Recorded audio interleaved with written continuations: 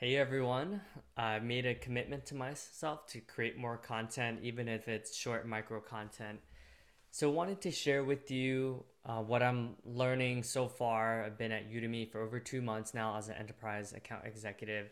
So, wanted to share some of my lessons that I've learned in the past, I guess like 70 days or so now.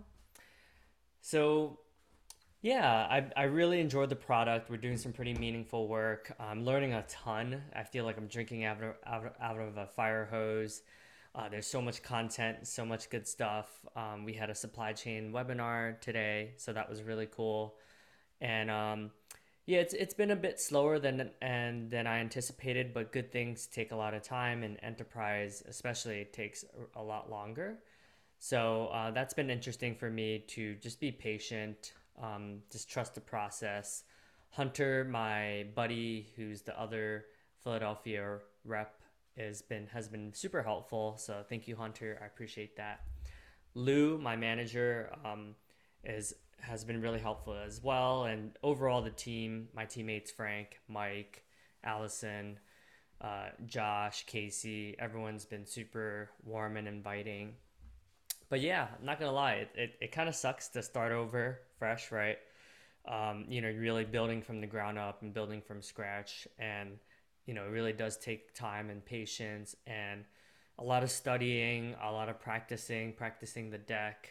We just completed our first flying start certification, so that was really cool to collaborate with teammates. And yeah, overall, it's been a pretty introspective journey. Working remotely has been definitely a lot different. Even going into the office once a week when I was at Coach Hub was nice. So it's really forced me to dig a little bit deeper into how I tend to operate and um, how to stay focused and things like that. So sometimes I'll be able to just being able to practice say no more often so that I could focus on the right activities.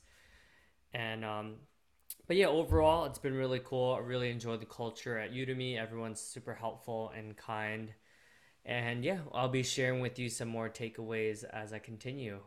Would love to do monthly takeaways so that I could share as you all, for folks who want to become an enterprise AE one day.